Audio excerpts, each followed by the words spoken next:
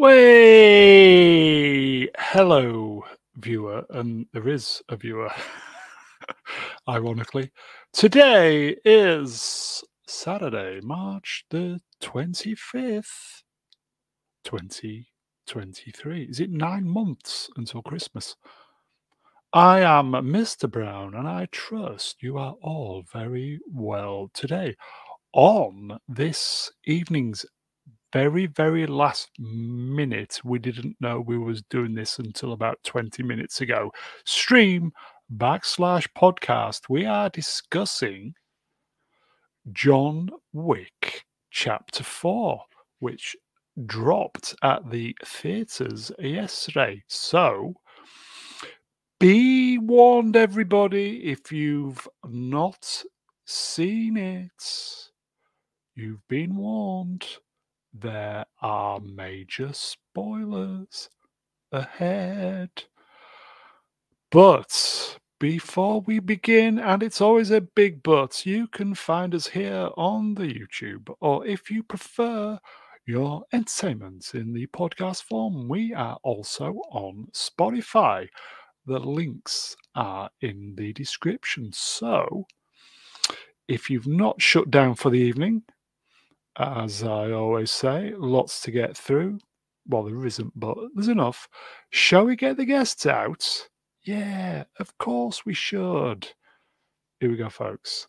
First, he is the purveyor of meh entertainment, and he's got the bluest hair in the business. It's the movie Cynic. Woo! So if I like this movie, am I still the purveyor of meh? Yes. This movie's not meh. Well, according to the Lord, you're the purveyor. And we have to listen to him. Yeah, up until he says something different, you are the purveyor, mate. Yeah, well, it is what it is. It's so not going to stop me Lord, from praising my friend. Yeah, not going to stop me from praising this movie, though. God damn, what a banger! There you go. Are you well? There you go. Shall we end it there? It's a banger, everybody. Yep. Thanks for coming. Bye, guys. See you later. Yeah, absolutely wonderful. How are you, Brownie? Yeah, I'm not too bad. Are we going to warn everybody? Spoilers. Yeah, we're probably going to be talking spoilers here, everybody. So proper spoilers. Proper ones. Yep. I think we'll just see how this goes duration-wise. Yes. Yep. All good with me. How's the channel going, my friend? Good. I'm working on my John Wick review, taking a break to chat with you guys about it on here. So all John Wick all weekend, baby.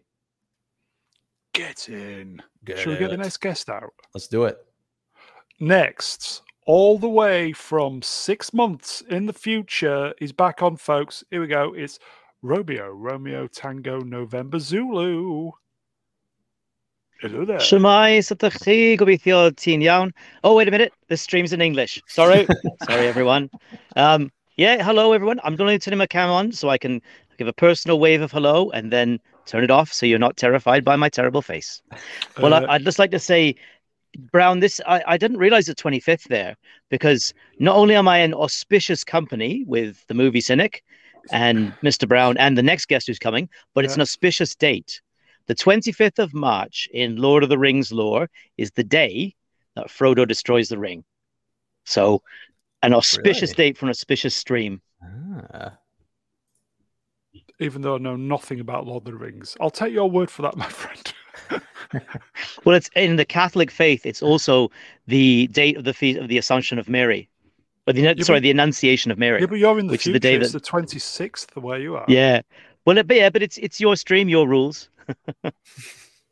Okay. It's great to have you on, mate. Thank you. Welcome back. Just glad to be here. Yeah. It's great to be here with such a great panel, amazing people.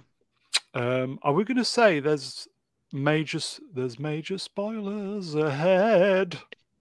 Yeah, there are some significant spoilers coming up, folks. So if you really want to go into this film unspoiled, maybe tune in a bit later or see it on the replay.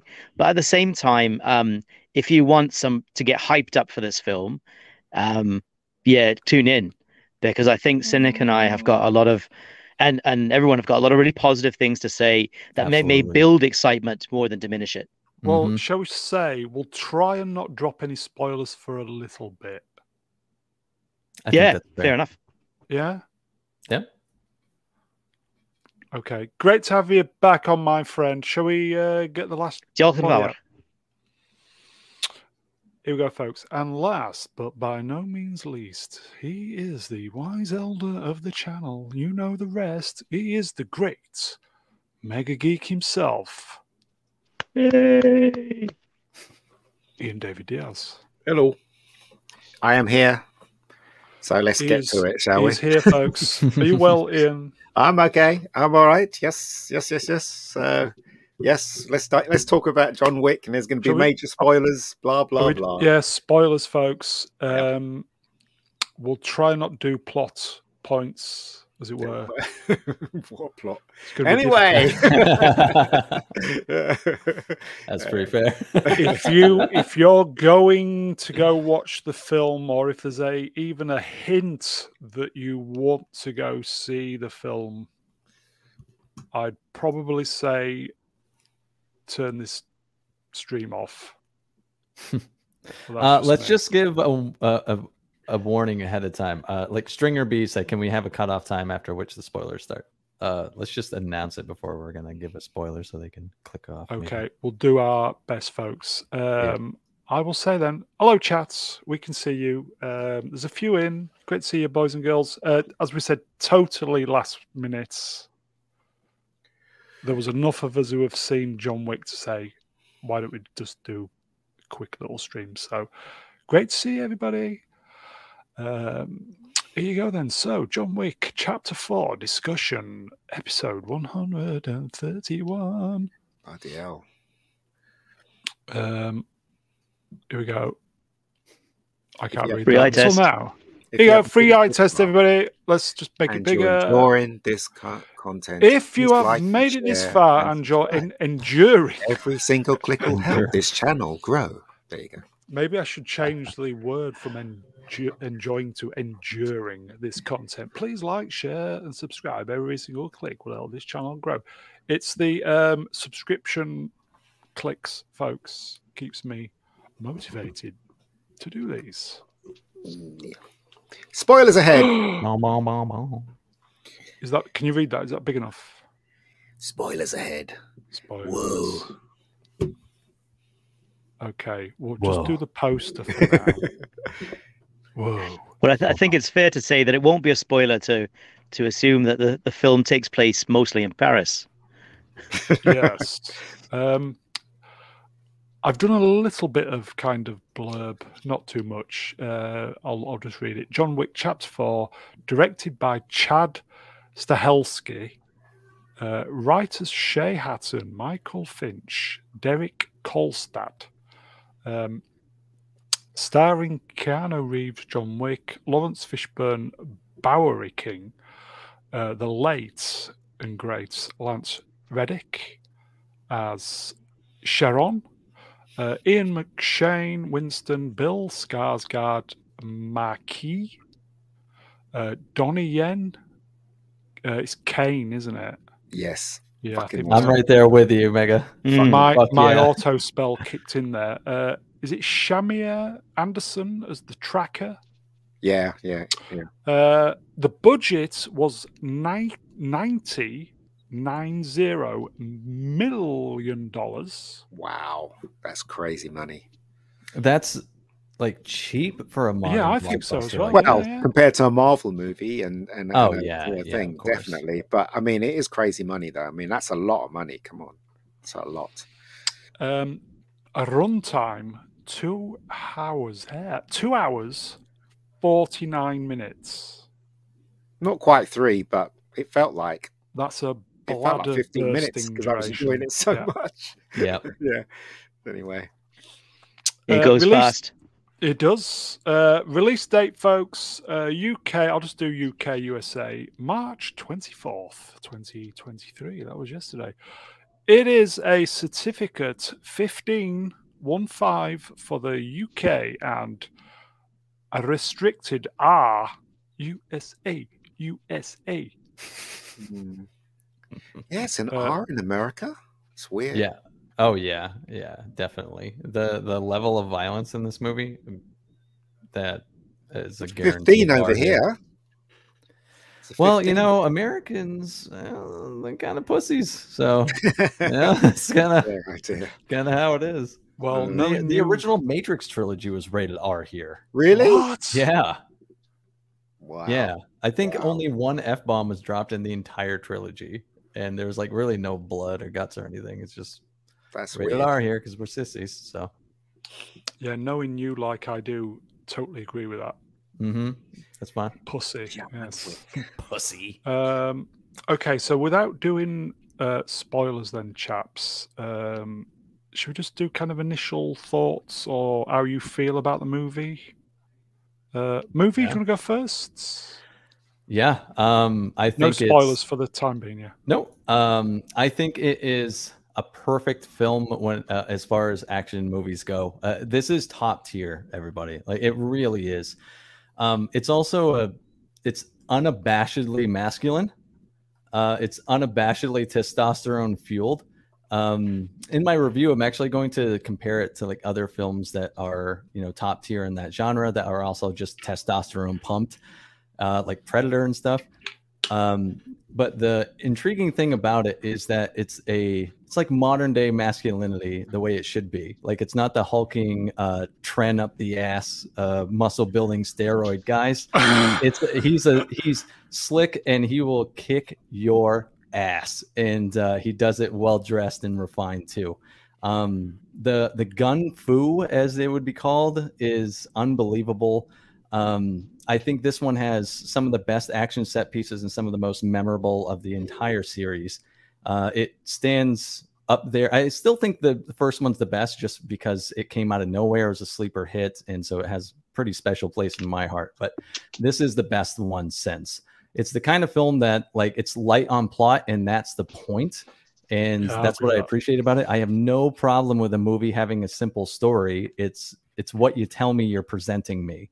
And they are presenting a simple story with some intriguing things sprinkled throughout. Fun characters. They're not super deep or anything like that, but that's not the point. It is not the point of seeing this movie. What you're going to see is spectacle, and you do get a great conclusion. And I can't speak highly enough about this one. I typically probably wouldn't do a review of this, but I left the theater like I was pumping my fists. I had so much fun. I probably haven't had this much fun in the theater since Top Gun last year. I think if Top Gun was the savior of cinema, or, you know, what everyone was saying, this is like this year's offering of like, hey, remember, this is why you go to the movies, everybody. I was just thinking it is the savior of testosterone. It really is, yeah. And in an interesting way, it's like the modern way of doing it, which is cool. It's refined.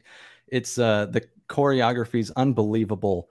It's really impressive. Like, some of these shots, this isn't a spoiler plot or anything, but there's a top-down action scene that kind of reminded me of the game Metal Gear Solid, if anyone had played that, and it looked unreal. I had never seen anything like that in a film. And again, like, I know you were saying, Mega, that it has like a high budget, but in reality, like in today's money, and a lot of that had to go with probably towards like the whole COVID thing, because it was postponed and stuff. So they probably lost money on that or had to spend extra. What they were able to pull off with that budget is incredible. I would rather see this than most movies that cost hundreds of millions of dollars. It's far superior. I'll agree with that. Romeo? Yeah, I think I can only echo the sentiments that movies put out. I mean, I came home last night from the cinema, and I was, maybe it's a Welsh thing, I don't know, but I was full of passion for this film, and I went and recorded a video for it right away, just to get my reactions down, because, gosh, it really is something. And the word I overuse, something that Cynic said as well, is memorable. I mean, I found John Wick 2 and 3 a bit bland in terms of the action. I mean, it's well choreographed, it's solid, but it doesn't really stick with you. But the action sequences in this film, you will not forget.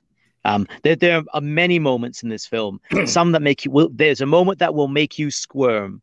It made everyone in our cinema squirm. I know exactly. Yeah. Well, no spoilers. No spoilers. It will make you squirm. Yep. There's a moment at the end where I was clapping and cheering. This is a film you will not forget. I think it is the best of the series. I like John Wick 1, and it does a wonderful job of establishing the world and the mythology. But this is The Dark Knight to Batman Begins. It takes things to a whole new level. Wow. The set pieces are brilliant. That one that Cynic mentions, the top-down one, is so clever.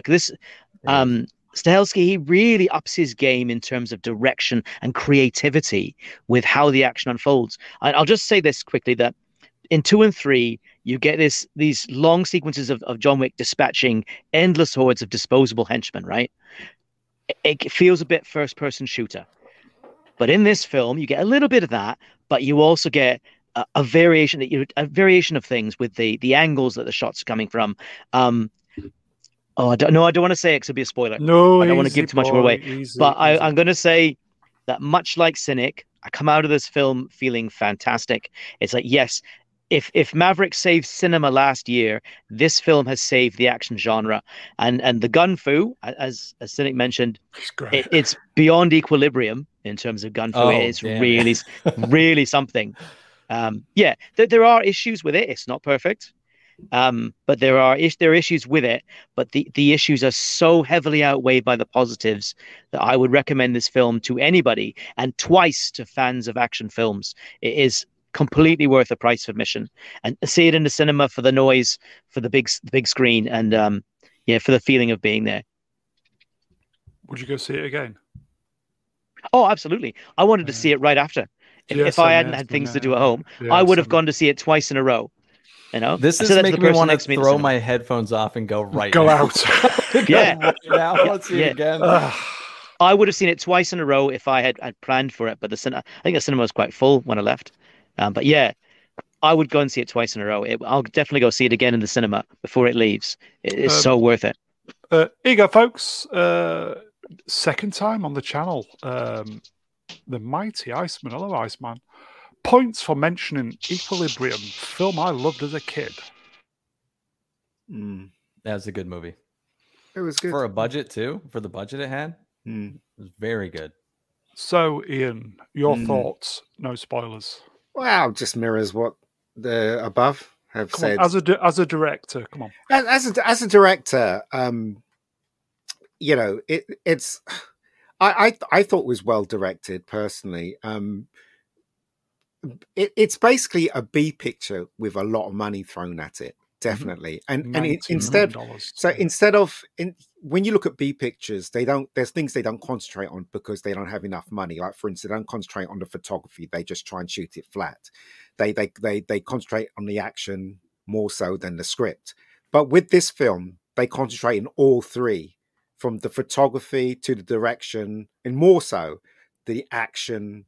Everything that you see is 100% on screen, and you can't say any fairer than that, because that's pure filmmaking.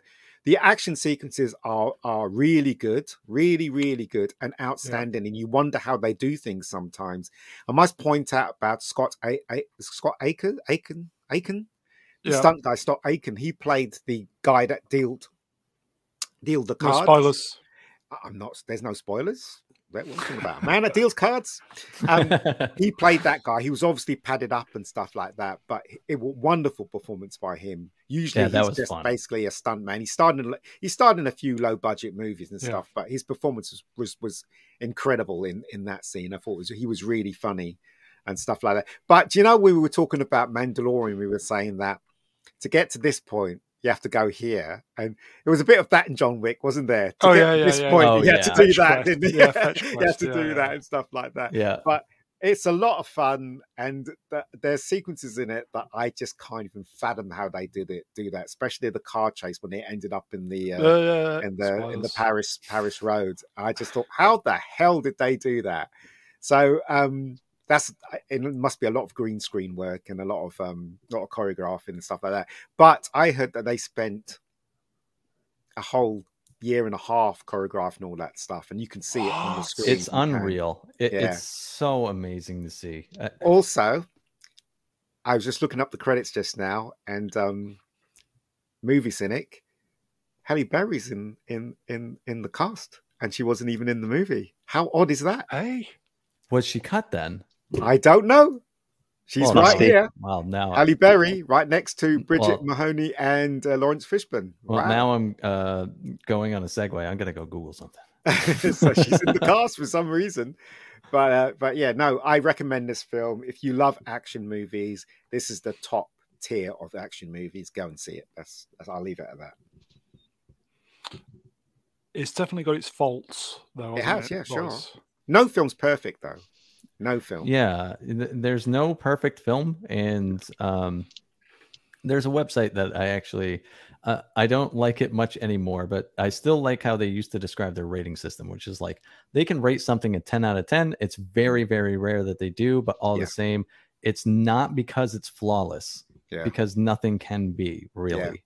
And that is the flaws, like RR said, are so heavily outweighed by the what's great about the movie that it's almost like null and void. They become nitpicks, truly. And you're talking about, you know, me saying who nitpicks the shit out of stuff. So it's one of the top tier action movies probably ever made. I really am impressed with this film. I'm going there. I said I thought this was a masterpiece. How can I disagree? But I'm not so sure now. No, I mean it's because I watched the Ben Shapiro review. So I would say, guys, I would recommend watching the Ben Shapiro. What did he say after you've seen it? What did he say? Did he like it? He didn't like it. Well, you know, he says he was desperate to love it. But the thing about reviews is that people review stuff based on who they are, right? Their background, it all comes into play when you review something, right? So Ben, he's basically he's a Jew.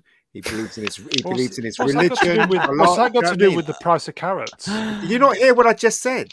I said when you review something, it's all comes from who you are. So his religion might play into his concept of that movie. That's all I'm saying. I wasn't trying to be insulting or anything like that. I'm just saying that everyone brings that to everything that you do in life, isn't it? From reviews to everything. So it's quite possible that something conflict with, you know, something that was dear to him, whether it's religion or something like that. Well, it was a good job. It wasn't a war Can you film, summarize just like in a couple sentences at least, like what his problem with it was? Okay, so without spoiling it, folks, Ben Shapiro's review, which again, after you've watched John Wick watch Shapiro's video. Fight sequence is too long. Oh, shut the fuck up. Go on, what else? What else did he say? Very, very fetch quest, but there's one fetch quest too far for him. Right, gotcha. Okay. Flaws in the logic of the plot. Right. Because they're obviously wanting to... this is not a spoiler, but it's kind of known. They're wanting to expand the franchise. Yes. And a creative decision was to perhaps, you know, change the plot a little bit for those offshoots, those other shows, keeping them in mind, which is fair enough. I guess, but I don't know. Is Ben Shapiro is he a professional film critic, or is he like, oh, I can also make money sitting down and talk about a movie for 10 minutes? He's pretty huge, Ben. No, he loves his geeky stuff. What is he part Agree to disagree then. Yeah, exactly. But you know what, right? Everyone's entitled to their opinion. I can see what he's talking about, right? But some people watch films in a logical way, and Yes. you know, and if something small doesn't stand out or it doesn't work, they kind of focus on that. Everyone's different, and you know what? God bless him. If that's what he thinks of the film, that's what he thinks of the film. But I know that I loved it. It'd be Do you know very what I mean? boring if very boring if we all love the same thing. Exactly. I mean, we shouldn't look down upon him if he didn't like the film. Yes, he has valid points, but to me, I don't think he gets the whole tone of the movie. You can have movies that have flaws that are really, really enjoyable, and this is one of them. In fact, Raiders of the Lost Ark had a huge flaw. If Indiana Jones didn't even bother going for the Ark, they would never have found it anyway. And then, do you know what I mean? And if they did find it, they would have got destroyed anyway. Do you know what I mean? So his involvement, kind of made the whole point. So films do have flaws. Here you go, folks. Quickly going back to There Are No Perfect Movies. Andre, hello, Andre. Aliens and Terminator are as close to perfect in Andre's. I wouldn't say that, but, Lord of the Rings. Pretty close. Yeah, like all those films are pretty close. Yeah, there you go. I'd love to hear an argument for why. The Godfather isn't even perfect. I like and it's a 10 out of 10. That's a fucking 10.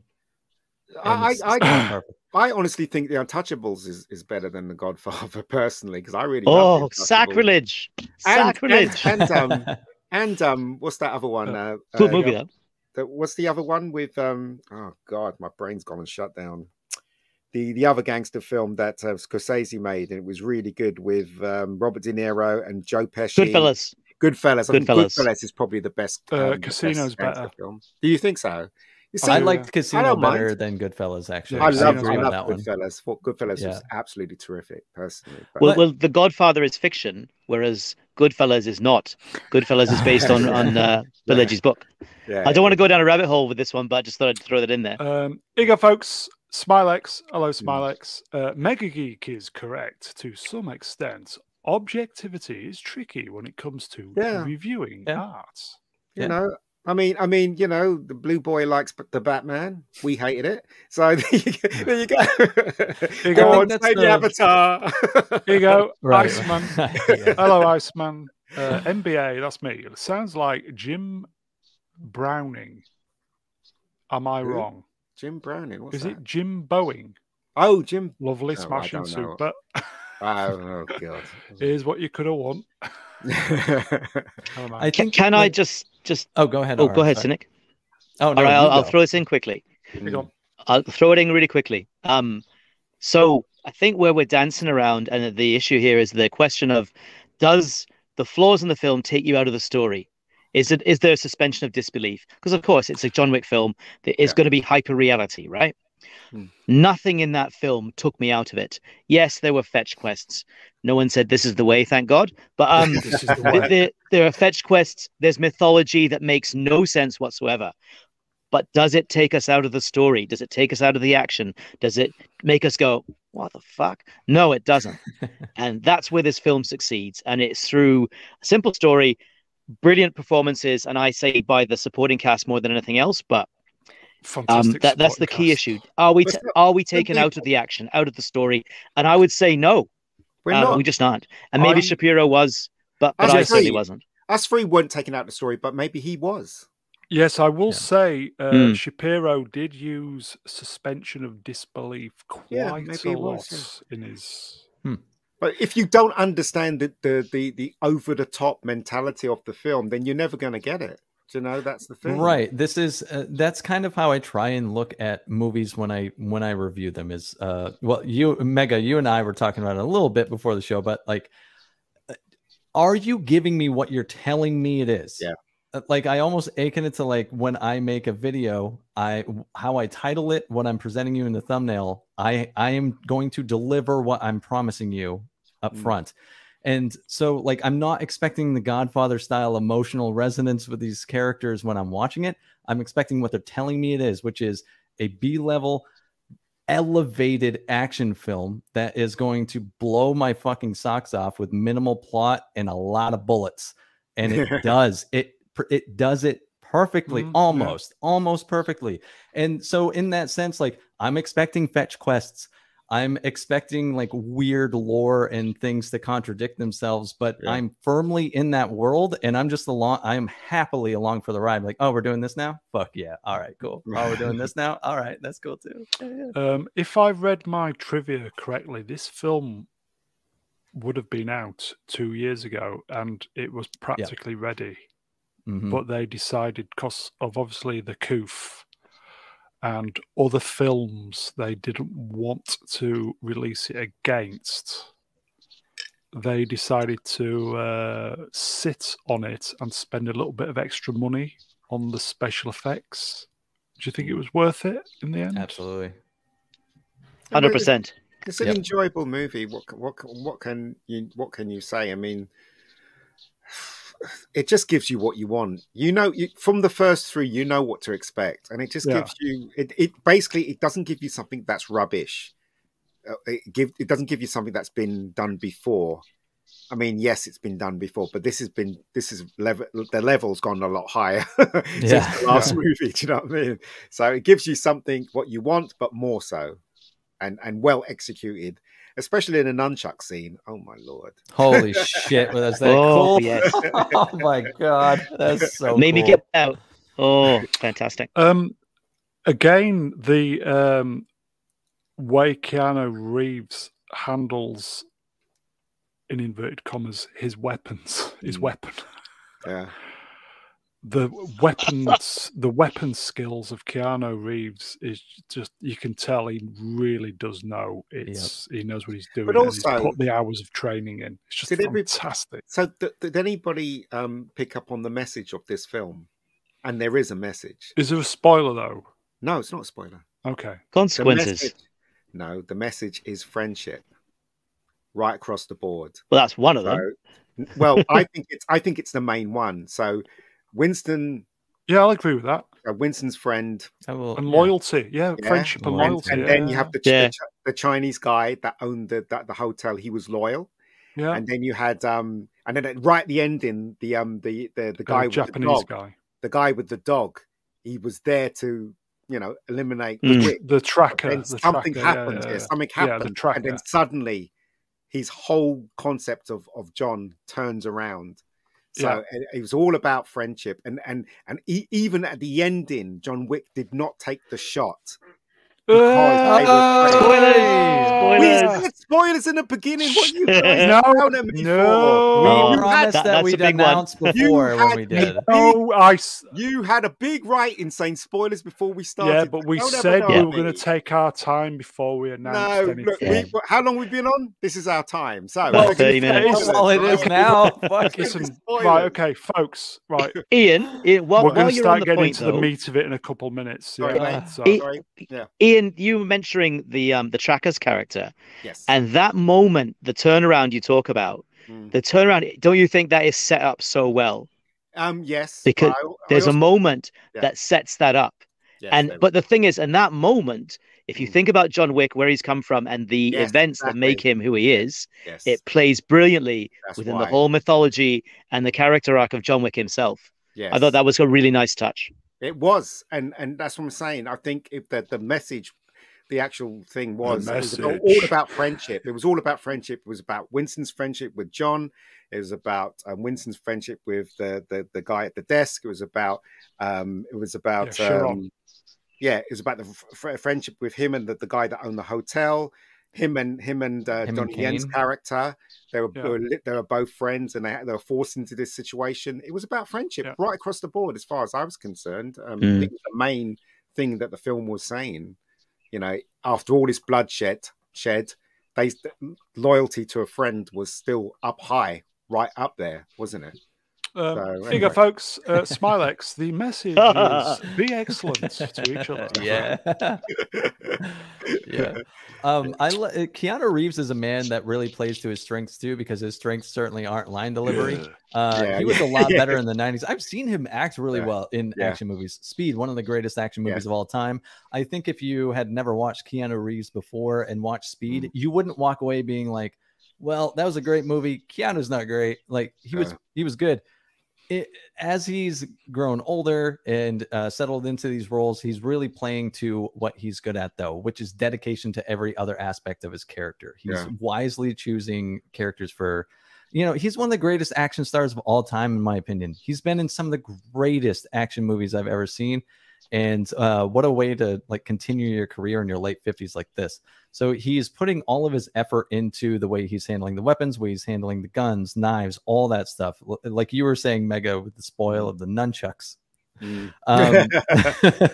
But that's where his strengths lie. And it's always been fun over the years since the first John Wick came out.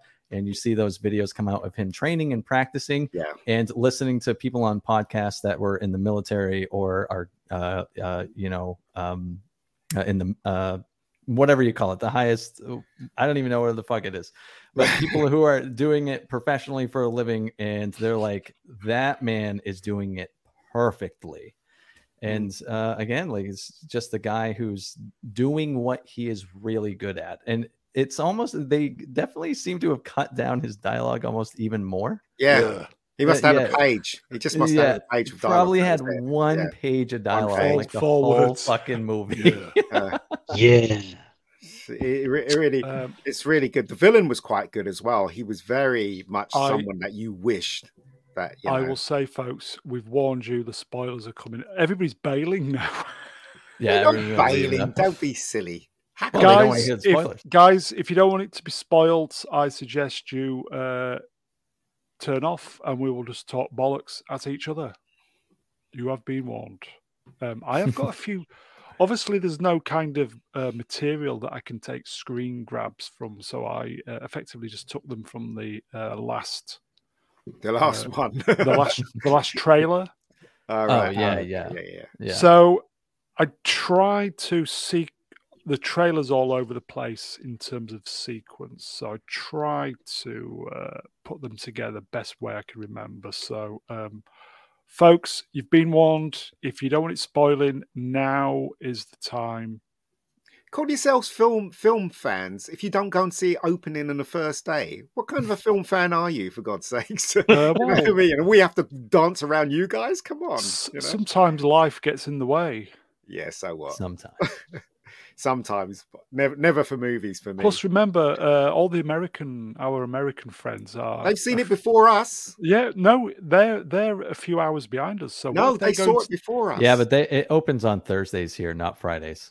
It literally at 10 a.m. on Thursday, I could have gone to see it. Because I know, Gary saw it the first screening. He saw it. I know that. He saw it before me. Second one I did. So, I mean, sorry that I spoiled it for someone, but it did say spoiler in the beginning. A third of your audience bailed. Never mind. Well. Understandable, though. Understandable. I get it. Yeah. Right. Okay. So, see what we've got. Chapter 4. Chapter 4. That is what it's called. Are we going to get a chapter 5? With how much money this movie's raking in? Yup. It's doing well. It's doing better than all the others. Yeah, but the question is, does Keanu want to do another one? He said he would, as long as people want to see the movie and it's a success, he said recently. So, yeah. It's still a lot. It's a huge commitment, isn't it? You're spending a whole year training and then, you're shooting for another year. Then again, he's got... Yeah. Well, kind of bearing in mind, this has been wrapped effectively for 2 years, if not longer. That's true. Who distributed this film? Has anybody? Lionsgate. Yeah. Oh, Lionsgate. Lionsgate should team up with Tom Cruise's company and make John Wick meet that guy from Mission Impossible. Yeah, Ethan Hunt. Gosh. That would be awesome. That would be freaking awesome. Because both of them are dedicated to their craft, aren't they? Yeah. Well, I was thinking this would more go in the Banshee universe. Because they're all Banshee's all Russian mob and mafia and all. John Wick to meet Nobody, that guy that was in Nobody. Well, that is the same. That is the same. Yeah, it's the same universe, isn't it? Yeah, Nobody. That's cool. Okay. Yeah, I didn't know that. Well, there's John Wick 5. I I hope they do meet, because that'd be awesome. Even if they do meet in passing, you know, if they're passing by and he says Wick and he goes, yeah, that would be a nice. That'd be great. That'd be a fun Easter egg. That type of deal, man. Here you go in the chat for the 21 who are remaining, who I assume want spoilers. Here we go. Let's just go to the. Here we go. Iceman in the chat, but he died in the end, according to the movie. Don't get more spoilery than that. No, it does not. That is the spoiler. But that's the question, did he? And also, did you see the end, what happened at the end credits? Did you wait till the end? No, out like a twat. Yeah, so it doesn't say anything about John, but it does say that the story may continue. So there you go. That's why I think the theme was consequences. Yes, yeah. Well, that too, but I still think friendship was higher than that, I think. But anyway. Well, yeah. Okay, so the first scene was the desert scene, wasn't it? When he was chasing. No, it wasn't. The first scene where he was punching the Makiwara. Oh, yeah. Really loud in the cinema, because I saw it in IMAX, and sound was all around me, and I had to hold my ears. It was so freaking loud. But it was crazy. Okay, well, I'll say the first scene I've got is the first action scene. Yeah, first action scene. But that guy deserved it, right? That guy in the beginning. Oh, the guy who ate shit? 100%. Yeah, absolutely. To be honest, though, if they had to cut runtime down, this is probably the one scene to me that they could have done without. Yes. It didn't really impact the plot that much. It didn't do anything to further John's character significantly. I mean, he did what he did. If it had not been in the film, probably wouldn't have worried about it. But after that, different story. Like once this scene's gone, the film's a whole different level. I think it did impact on the story, because the main villain was he was saying that things have changed now because he had died, because he was one of the highest on the was it round table, or I can't remember, was the table. So once he killed him, then that was that. Then he's a dead man walking, according to that guy. So it kind of impacted on it. But I get what you're saying. If they took it out, it really wouldn't have made a difference. They could have just referred to what he did in the last film. Yeah, I think Shapiro's point on this was because he'd done this, it meant that the table was going to do retribution for doing this. Yeah. So maybe the one this thing is the that bothers consequence. Honestly, the one thing that did bother me about the very opening was I was just like, well, that horse is fucking deaf. I can't believe he's not bucking him off. He's shooting a fucking pistol right next to the horse's ear. But other than that. This bit, I mean, he goes, if you kill me, it won't make a difference, blah, blah, blah. I don't give a fuck. Yeah. I didn't come out here for nothing, bitch. I love it how it's the middle of the fucking desert and he's got his black suit on. Man, that's Wick for you. Yeah, and that's the B-movie charm. Of course he's got his suit on. Yeah. He should. Very good, though. Mm-hmm. The question was how comes he was on his own, though? Because he was really surrounded with a lot of people last time we saw this character. But because he killed them all. Well, there was only 3 killed, didn't he? You'd think they'd have more. Well, how many people was he surrounded by in the third movie? A lot. Do you remember? Maybe he killed a few off screen. Oh, maybe they all went after him, knowing that he was approaching, and then they turned right the fuck around. Yeah, maybe. You're probably right. I don't know. Why did he kill this bloke? Remind me. Because he took his finger. Yeah, he took his made finger in things his worse ring. for him. Yeah. Oh, is this the guy? Yeah. Oh, okay. Right. He wanted his ring back. Right. Yep. And he said he couldn't give it to him. All right. So that's what. Right. Okay. Mm-hmm. So there's a point to the scene. Yeah, there is. I think I need to revisit the other films. I'm going to go and see it on Monday again with my nephews, and they don't know I've seen this. So I'm going to go and see it on Monday with them, and I'm going to pretend I haven't seen it. I'm going to see an IMAX in Waterloo. It's like the biggest screen in England, apparently. So I might go again on Tuesday in the afternoon, just by myself. I will say, Franco, if you're planning on watching John Wick 4, there's going to be spoilers, mate. And hello, mate. Yeah. Okay, so my guy. Welcome back, Mr. Wick. Yeah. Rest in peace. Rest in peace. Is this where the Clancy Brown person turns up? Yes, he drops off something or something. Oh, yeah, he says Claire they're gonna take it away from Winston. Drops up the hourglass. Yeah, he does. Yeah, he's got 1 hour. 1 hour to evacuate. But the thing I like about John Wick is that they have all these old-fashioned stuff. Like, for instance, the phones are old. I remember the tracker. He had an old phone, didn't he? They have the hourglass. They have the Commodore computers from back in the day. Commodore computers, and stuff like that. So there's a reason why, I guess, it's because they don't want a digital footprint. I'm assuming now on anything they do. So yeah, it's really well thought out. This world of John Wick. Iceman says, "How come this guy didn't have a vest on? This bugged me." Well, I don't think he would if he just. Maybe... The thing is that he went with Winston because he was his friend and he wanted to support his friend. Yes. Unfortunately, he didn't have to. He didn't think he needed one. His mistake, of course. But because they went to have a meeting because the Clancy Brown character put the timer 1 hour, and then was it Ian McShane? The Winston. Yeah, Winston went with Sharon to meet the Marquis. But the thing is, Sharon didn't have to go with him. Yeah, that's the thing. But he decided to go. That's why I say I think it's about friendship. The message in the film. But that's just me, right? That's what I think. Yeah. Okay. Yeah, it's a nice touch that Winston holds his hand as he passes away. Yes. From the gunshot. So I see what you're saying. Yeah. Okay. As I said, these slides are just from the trailer, folks. So there's going to be obviously massive holes. I also want to mention too. I really liked Winston when he brought him back up again at the start of the third act, where he was mentioning how he was in emotional turmoil trying to figure out what to put on the man's gravestone, and he decided friend. Yeah, that's why I keep saying really it's lovely. About friend.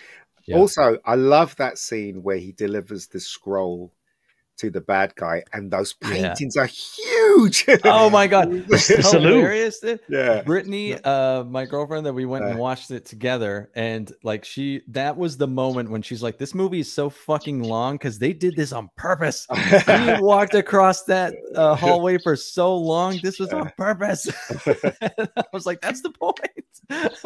But does anyone know if they actually filmed in the Louvre? They did, because apparently. Well, that's fantastic. Because that scene, right? When you see that in IMAX, when you see that scene where he's walking and those huge paintings, you're like, "What the?" Anyway, it was really cool. Yeah, it's amazing. It's amazing. The photography is brilliant in this film. Yeah, it really is fantastic. And the the emotional attachment that you do get between Winston and sorry, I just forgot his name. Sharon. Sharon. Like, the fact that you get this in a movie that doesn't even intend to be anything but an action movie, like, it's just gravy on top of something that's already a fantastic film to watch. Well, I think it's because of the last three. You emotionally have a bond for them, especially in the last one when Sharon picked up a gun and terminated loads of people in a really great way. So you kind of develop a bond. Emotionally to these characters, so that's why it works. Here you go, folks. Tim, I like saying this, Hannabom. Is there a midpoint twist? Midpoint twist? I don't think there is there really? I don't think so. I can't remember. No, I'm going to see it again. Yeah, I mean, there's a massive. The conclusion's a massive payoff, and I thought it was done spectacularly. Like, my theater when John shoots. I was going to say, I was going to say, let's talk about everything else apart from the very, very last scene. Okay. I don't understand this. Just in case you and Dan say No. the same thing. If we're talking about a movie, right? You don't expect us to go from the beginning and go straight across. That's ludicrous. We're talking about a movie. We can talk about any point. Yeah, I'm looking at Skarsgård, who I am talking about his scene. At the end. Spoilers again, folks. You've been right. warned. This is all spoilers, guys, at this point. Yeah, but it is. when John shoots Skarsgård at the end, I wanted to stand up if I wasn't going to be so fucking embarrassed. But my theater started clapping. My theater clapped. I know. Yeah. I did. It was so emotionally just rewarding. You're just like, fucking yes. Because he was such an arse. Yeah. He's such a prick. I will say there weren't all that many in the theater I went to, and normally I'm, not one of these stands up and cheers or like, yeah, fuck you and all that stuff. But there's a couple of moments I just thought. But you know what? I want to start going like a fucking seal. That was really satisfying, right? Yeah. Really satisfying. Unlike when the Avengers got rid of Thanos, which was a complete dry squib. It really was.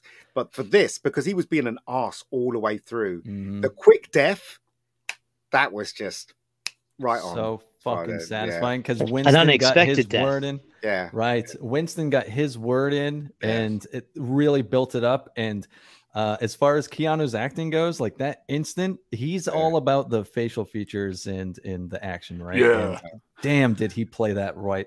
He had the perfect facial expression for like, you just fucked up.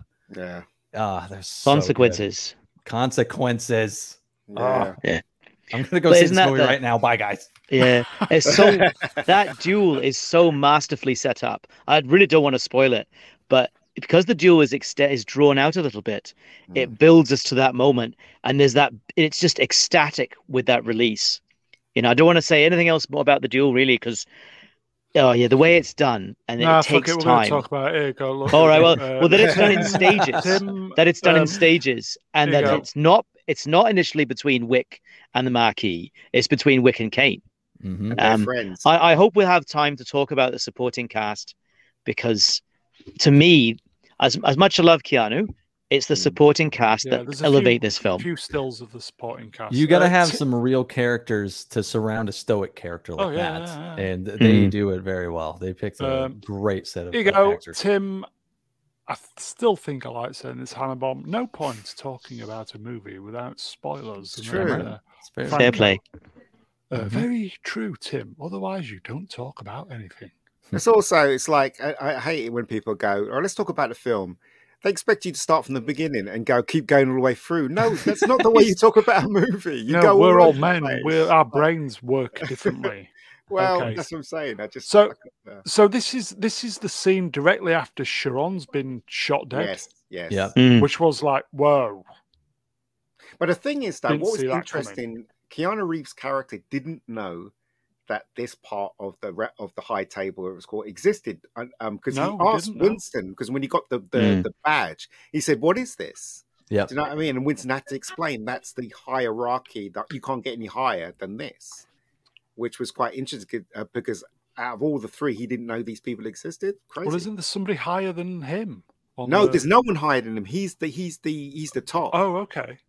So that was interesting. He was in the last one, right?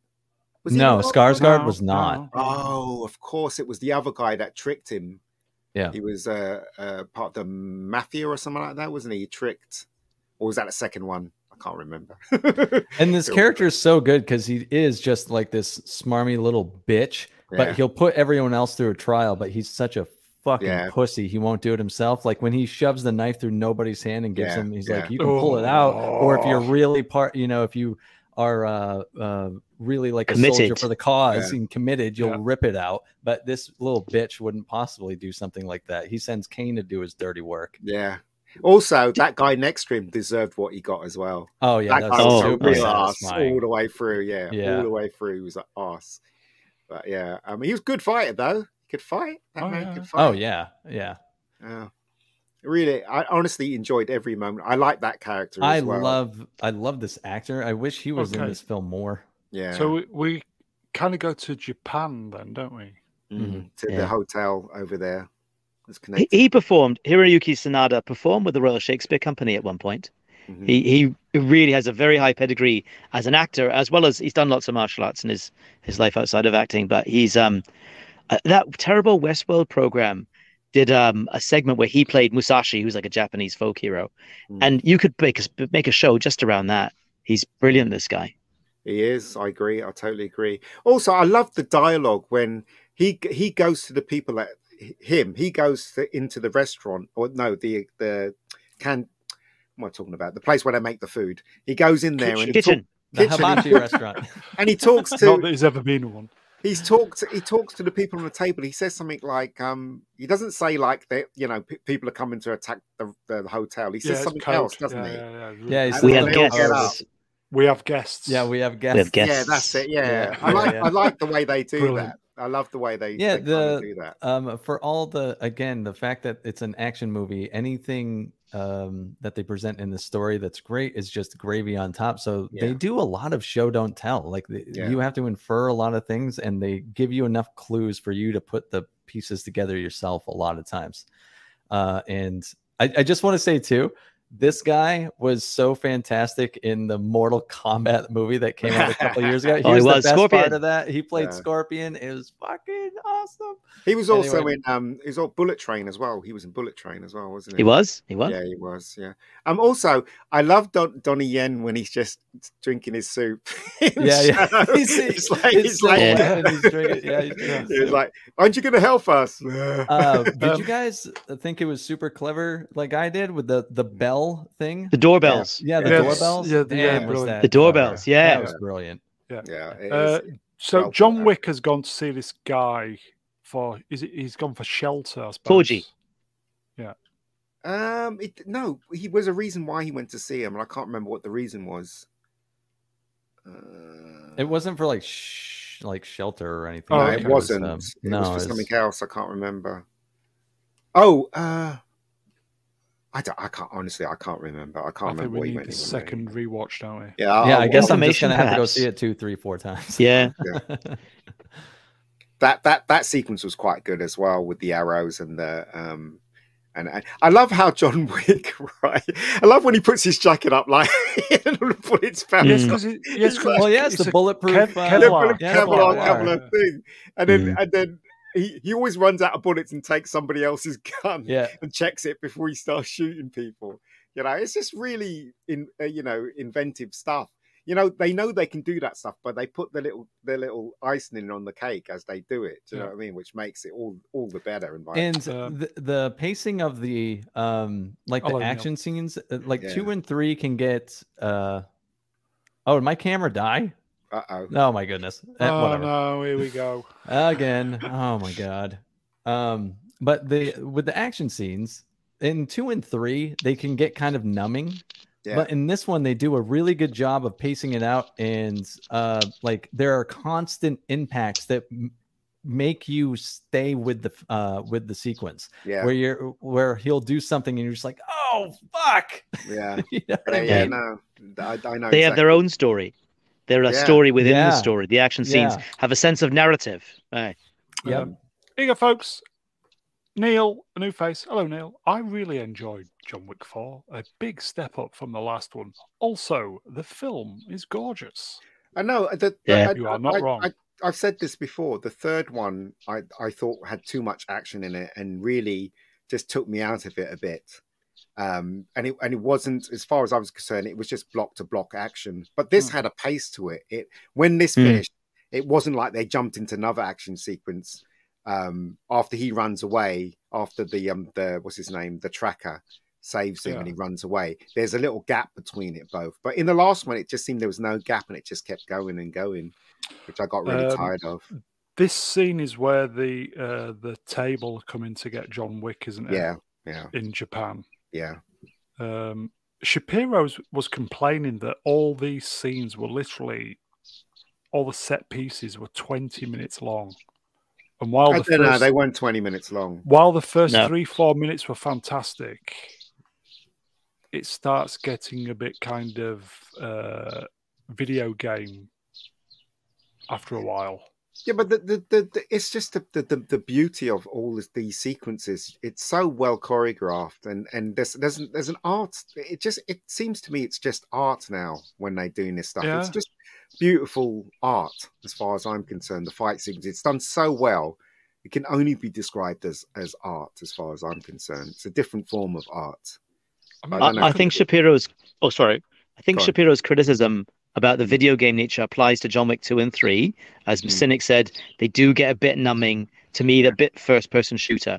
Yeah. But here you've got not just the action choreography, the cinematography, the backup. You know, the sets are brilliant too. The sets are wonderful. But you also have these memorable characters who are fighting. So besides John, you've got Koji, you've got Kane, who to me is the real standout in this movie. Fantastic. Absolutely. I mean, I've not really followed Donnie Yen before this. I've seen him and Scott Adkins together in the last Ip Man movie. I hope we get to start talking about Scott Adkins a bit because he's such a, I'm a big fan. But it's the characters that make it so memorable, and they add that extra element to these action sequences that stops them from becoming this numbing video game experience. No. As I said, totally agree. I think everything they do in this film is very artistic. They thought about it very carefully. They made sure that every person that has a fight, they know exactly what they're doing. Because you'll be surprised how many people get hurt and stuff like this. Here you go, folks. Iceman, during this scene, Donnie Yen is eating noodles. Great that was. Brilliant scene. Absolutely fantastic. Is it possible too that the extension because of COVID actually allowed them to really, they have just completely upped their game here when it comes to the choreography. And as you said, they're telling a story within the story. The action scenes themselves have like a beginning, middle, and end. And that's an excuse that, COVID was an excuse for a lot of films that have been poor, that were delayed because of COVID. And they're like, well, COVID fucked up everything. It's like, well, why wasn't this movie fucked up? It's just an excuse. It is an excuse. I'll tell you one thing, guys. I last week Monday I was doing a fight sequence for my web series, right? And I'm telling you, it was really hard, especially when you haven't had a day rehearsing, right? Let me tell you something. When you watch something like this, they spent more than a year on this stuff. Yeah, incredible. Yeah. And with Keanu's age too, like if you watch The Matrix Resurrections, which is one of the worst movies I've ever seen, like he can't do what he used to do. In the late 90s and early 2000s anymore. He's getting older, and they're playing into his strengths. Well, he can't do like super fast kung fu anymore, so they do that sparingly here. But what he can do is kick the shit out of people with gun fu. And that's what he does. And so, he's like, when you're watching it, you're not even thinking about the fact that this is almost the 60-year-old guy. Like, he is the fucking man. And it's that suspension of disbelief. Like, I am fully into this while I'm watching it. And he can flip people, though. He flips people over his back and stuff and trips. Yeah, but it's more about speed. Like if you watch the fight sequence versus Agent Smith in the train station in the first movie, that motherfucker's fast. But here he's just not. He's 58 years old, so they play into his strengths, and you don't even think twice about it. Yeah, I mean he's very fit though for his age. I mean same thing with Tom Cruise. Tom Cruise he goes to the gym. He wakes up at 5 o'clock in the morning. He's in the gym for 3 hours, Can you imagine Tom Cruise's diversion, but Tom Cruise's cardio? Because Ian, all those films in Mission Impossible Fallout and the Mission Impossible films in general, you have done multiple takes. How many scenes is Tom Cruise sprinting 100% in, right? Imagine the cardio that guy's got. Unreal. Same thing with Keanu as well. Keanu, he's at the gym almost every day, hits the gym. Do you know what I mean? He's very fit for his age. Yeah, he looks crazy good. He looks so good. I remember, what is it? Bruce Lee says there's no limit. I remember when he was alive, people kept saying to him, well, how are you going to keep going? He'll say, no, you just have to have in your head, there's no limit. Doesn't matter what age you are, you just keep going. And I guess that's the mantra of Keanu and Tom. Yeah, true. Doesn't matter about their age. Okay, so this was this is when the fight went indoors, and you could see Donnie Yen in the background. Yeah. I still laugh at that. I still remember this fight. And it's so funny because everyone's wearing bulletproof stuff, and so you have to get within that mask to shoot. Yeah, you gotta hit the weak spots. The weak spot to kill them. Shoot the neck. Yeah, it's so good. It's really funny. They look really mean. Those men dressed in those. And is this right after he was asked to, like, hey John, on your way out, kill as many as you can? And he's like, yep, we'll do. Yes, yeah. That here, folks, Iceman in the chat. Tom Cruise is on another level. No disrespect to Keanu. Yeah, that's fine. They're both just killing it, so whatever. Yeah. Like, they're 1A, 1B. Go at it, guys. Lots of love for Tom Cruise. I'm telling you, that's what they should do. Mission Impossible crossed with the John Wick world. That's what they should do.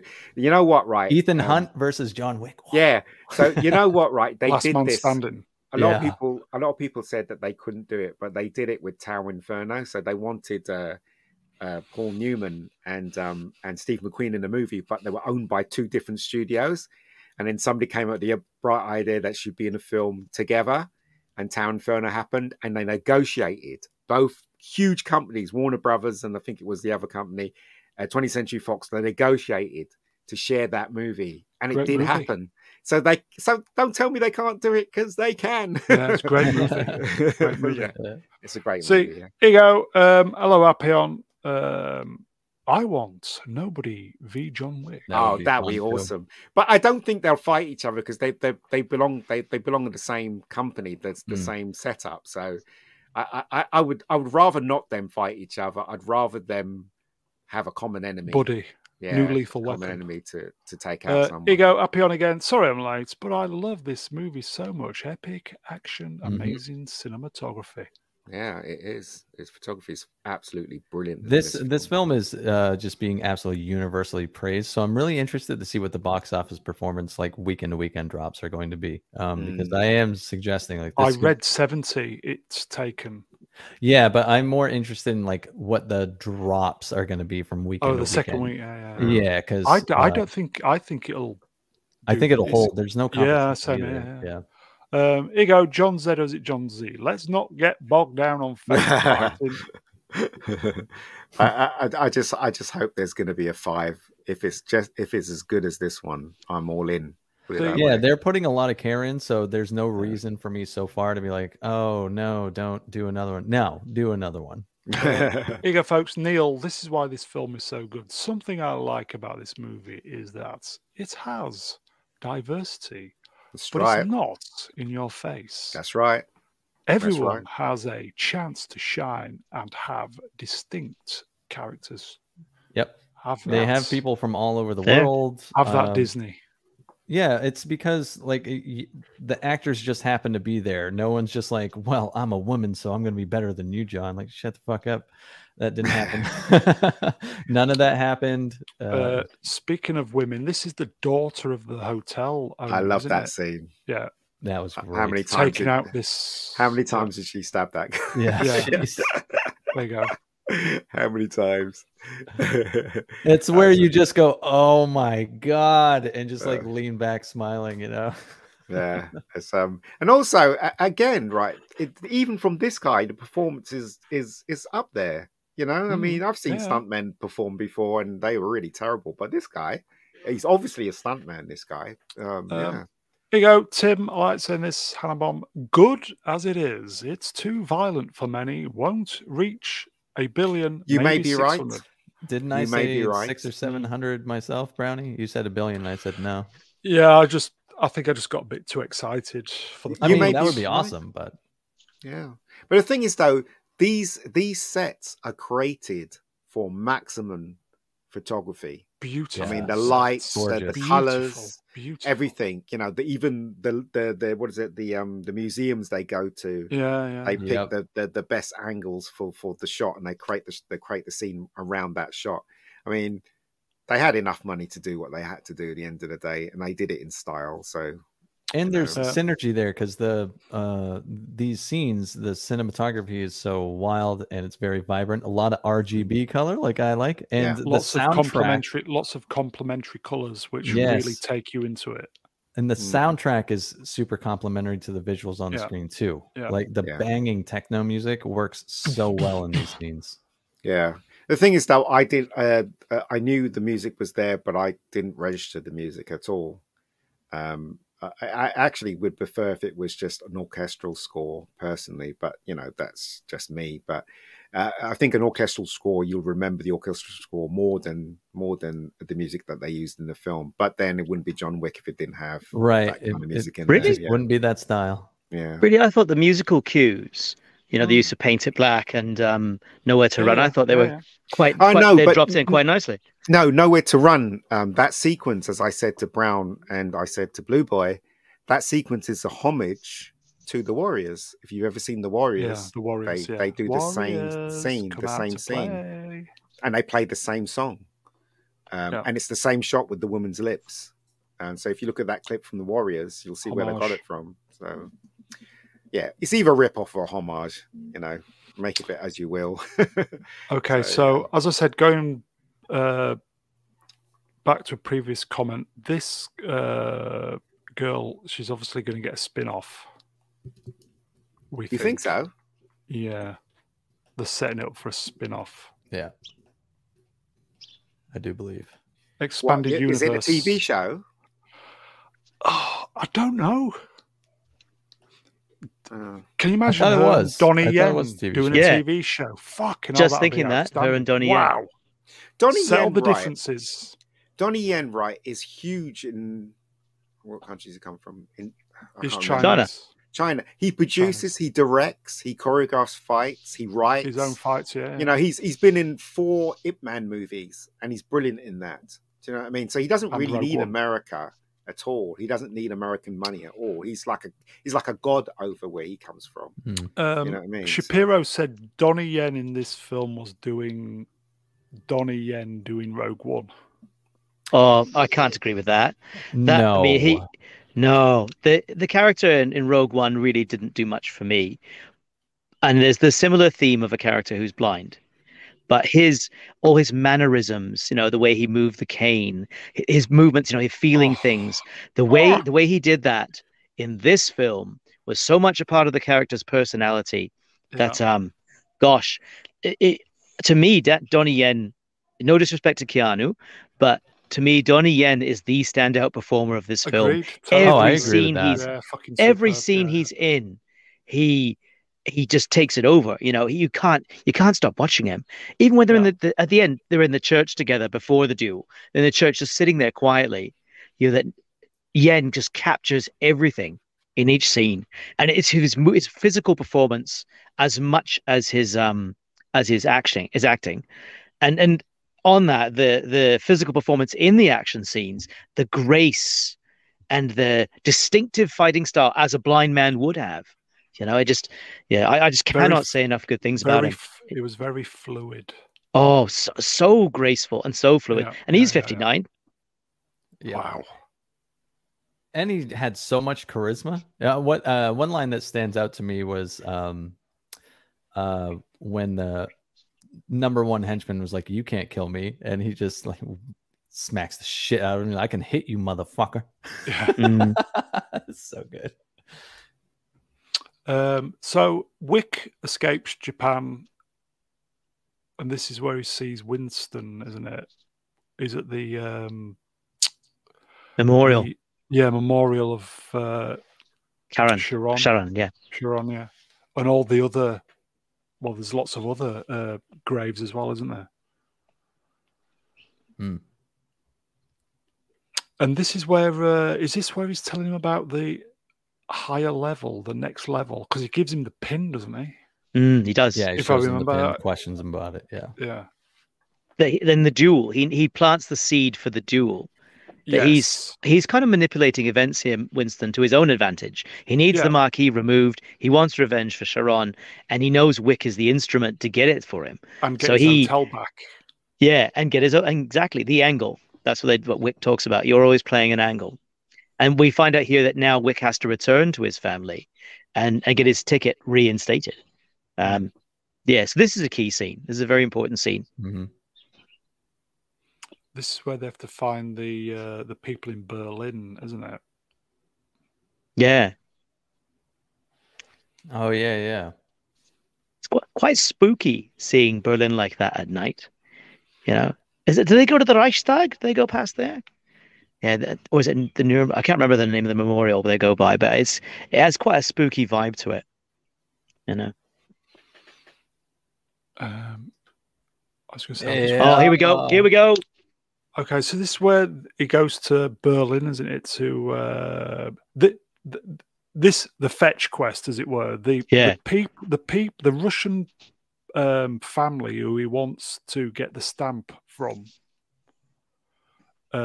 Did this guy killed one of them? Is that right? Piotr. Yeah, I think was killed by this guy. Yeah, his family member. So Wick has got to kill this guy to get the stamp, as it were, to be joined to the family.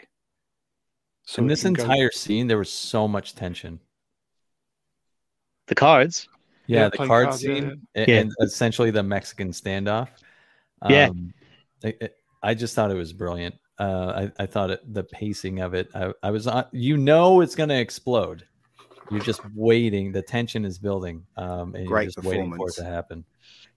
Yeah, what did you think of Scott? Because Scott Adkins, I'm a huge fan of Scott Adkins. I've never got a hashtag Scott Adkins for Batman. Scott Adkins, he's done a lot of B movies, as someone said earlier. He was in Doctor Strange as basically an overrated extra. He's a martial arts expert, British martial arts expert. Yes. And he's done a lot of B movies. I've met him a couple of times. But he's playing this in a fat suit, and to me, I thought his performance here was fantastic. Yeah. Even before he starts kicking the shit out of John, and I'm hoping that this performance here elevates him so he actually gets some roles that he's really worthy of, because he's a guy who could be at least one of the more bigger stars in bigger name action films. In fact, Scott's been in Ip Man 4. Yeah, Ip Man 4. He fights Donnie Yen. Yeah, he fights Donnie Yen at the ending. And also, Ian, you would know him from the Corridor Crew. He was one of the people sitting on the sofa talking about martial arts sequences. I don't know if you ever watched any of them. He's in one of them. Yeah, so Scott's a really accomplished stuntman, and now he's becoming a really good actor, because this performance was absolutely stellar. Didn't he tweet before saying this was just a blast, and I hope you all I think so. I'm not really following him. I saw that. Yeah. Here you go, Iceman quickly becoming wingman. Brandenburg Gate, that's the one. Thank you. Brandenburg Gate, Museum Island are locations in Berlin. Neil, favorite sequence in it? Yeah, it was good.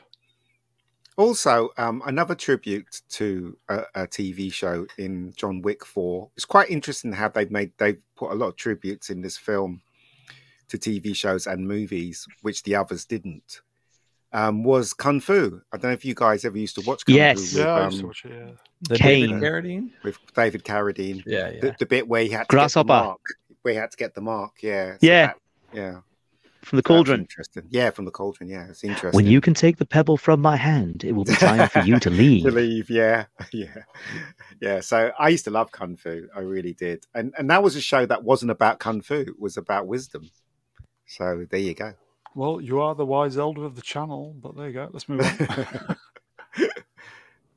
Oh, Donnie Yen, come on. Come on. This was the Mexican standoff in the club, wasn't it? Yep. Bad motherfucker. That guy is unbelievable. It's a shame he hasn't been noticed over here more so. It's just worth going back to see this just for Donnie Yen. It was fucking superb. Totally stole the show. When he was first introduced, I didn't think it was going to be... I was like, I don't know how I'm going to feel about this villain. And then once he actually got to the Continental in Japan, and you really get to see his charisma, I was like, oh, okay. And as the movie was going, he just became probably the highlight for me. Yeah. Was he the Same. villain or the reluctant? Well, yeah, I mean, well, whatever. He's his adversary in the movie, whether it's reluctant or not. He is. Well, blackmailed. Right. Yeah. I mean, you do have the primary bad guy that's in the background there with Skarsgård, but yeah. But the thing about John Wick is that he has a lot of humanity about him. Like, for instance, he had a chance to, I think it was number 2 or number 3, he had a chance to kill the black guy in the tube, but he didn't. He had a chance to kill the skinny girl that played Batwoman, but he didn't. Do you know what I mean? So he has a lot of humanity, and I think that's the reason why he has made friends, because maybe there was a point where he was going to kill him and he didn't. Do you know what I mean? So they kind of think they owe him something. But that's the character, isn't it? That he kills when he has to, but there's a humanity towards John Wick. That's the thing I think that you're attracted to about him. So save the dog. Come on. It's all about the dog. Yeah. Well, yeah. So it all kicks off, doesn't it? They all had good hands, though, didn't they? Card-wise. Yeah. Yep. He did. What are the chances of that? Didn't one have 5 4s? Scott Adkins had 5 2s. Yeah, how could you have that? Yeah. Johnny, and I think had 4. No, had 4 of a kind. Yeah. And the tracker had a royal flush. But he cheated though, didn't he? Because actually, say that he cheated. Yeah. Yeah. Absolutely. No, he dealt from the bottom of the deck. The bottom of the deck. It was fantastic. Yeah. That was very well done. Like movie said, because they take the time to show each of their hands, it builds the tension. So when it explodes, you really get invested as an audience member. Also, right, I just knew once they gave John Wick the card, he was going to use that as a weapon. Oh yeah, that he was going to do that. So satisfying. Was like, that's the biggest mistake you've made, mate. Yeah, gave him some cards. Yeah, it's a good scene. So this is where it all kicks off in the techno club, then, isn't it? Yeah, it actually reminds me of Bullseye in Daredevil, because Bullseye used to use playing cards to kill people. Oh yeah, I think Shapiro said the Scott Adkins character was effectively Kingpin. I wouldn't go that far. Penguin, maybe. Yeah. That's the vibe I got. Was Colin Farrell's Penguin? Oh, okay. Here you go, folks. Iceman, dumbest sequence in the movie. This fight sequence: people dancing while people with guns and swords are killing each other. Perhaps they did start running. It wasn't like that. It's Berlin. Come on. Yeah. You also suspend your disbelief here too, because the music is like, so fucking loud, and you have a waterfall falling down, and everyone's moving. Like, how do you necessarily distinguish a shot or whatever? And how do you know these people aren't just performing? Right? Yeah. So, I had no problem with that whatsoever. Plus, we've seen that before. Didn't they have a fight scene in a dance hall somewhere else? And I think part 2 maybe. So I was already fully engaged here. Plus, the death of Scott Adkins' character is that was one of those cover your mouth like, oh shit moments. Yeah. Also, it's no mistake they've got rain, because rain for people who like stuff, photography, director of photography, they love rain, putting rain in there. Well, this was just waterfalls, wasn't it? I mean, you just got to look at Blade Runner all the way through. It's raining. So. I wonder if that is a real club, because fucking hell, that looks a great club. Yeah, that looks like a lot of fun. It does. Well, I think it's a lot of CGI there. A lot of CGI people. Oh, maybe. Yeah. But I was going to say there's a lot of things that remind me of the Matrix sequels because so many people that made those films participated in this. And it's almost like they went back and corrected a lot of things. The second one. Yeah, well, in the third movie, they had in the final fight between Smith and Neo, they had fighting in the rain, and they had a silhouette sequence of them battling it out. And like, it was cool. I understood what the idea was. But it didn't quite do it for me. And here it's like those people that made those sequences came together and did it perfectly this time. This club reminds me of the club in the last Mission Impossible film, Yeah, the one in, yeah. It might be the same In Paris. place. Yeah, it might be the same place. So I don't know. Here you go, folks. John Z, is it John Z? It was always raining in Blade Runner because the future is very humid. Yeah. It is. Well, it's the past now, isn't it? Yeah. But no, but it's all, I mean, director of photography, the people that do photography for movies, rain, it adds so much. Smoke and rain add so much to the light of a movie. It makes it more romantic, but also it adds a texture when you add rain. So that's why, you know, especially the old films in the 40s when it was black and white, they always used to have rain and shards of light and stuff like that. So yeah. What a fantastic bloody scene. See, Mission Impossible did this as well, didn't they? They had a scene. Yeah, Henry Cavill meets oh god, she was Queen of Wakanda. Angela Bassett. Yeah. Angela Bassett meets Henry Cavill, same spot. Yeah, same spot. I will say if some of these stills are out of sequence, I do apologize. I think I got them all in the right. I think I got them all in the right order with my addled brain. How old is Ian McShane now? 74, I think. Yeah, you know what? He's one of the coolest 74 people I've ever seen in my life. Cool. Yeah. Lovejoy, everybody. Man, he was amazing. Lovejoy. My favorite performance of his was Shawshank Redemption. Was he in Shawshank Redemption? Clancy Brown. Oh, Clancy Brown. We're talking about Ian McShane. Ian McShane. Yeah, I think Clancy Brown's only mid to late 60s. I think he's a bit younger. Private Zim, everybody. Sergeant, yeah. Private.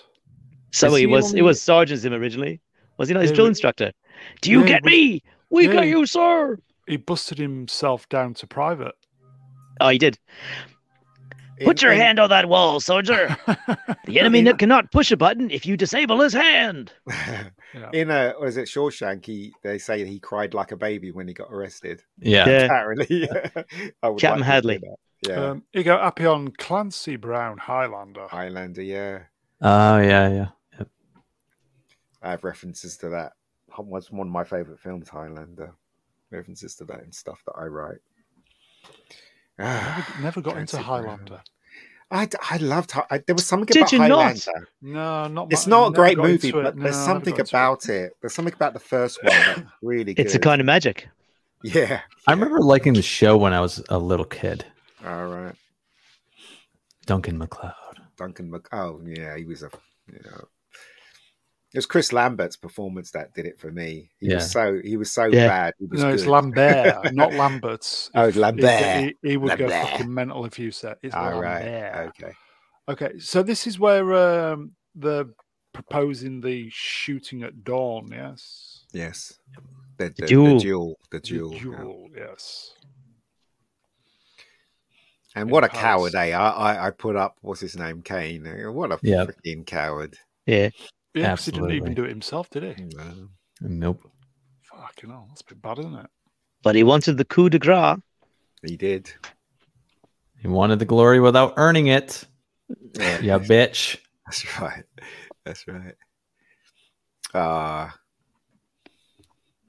Nice screen grab. He's almost falling asleep there. Is it just me, or is Lawrence Fishburne going fucking crazy in his old age? He is, but the thing is, though, he's not just him. Him and Denzel Washington. They're getting bigger and bigger, aren't they? It's like they've just given up on.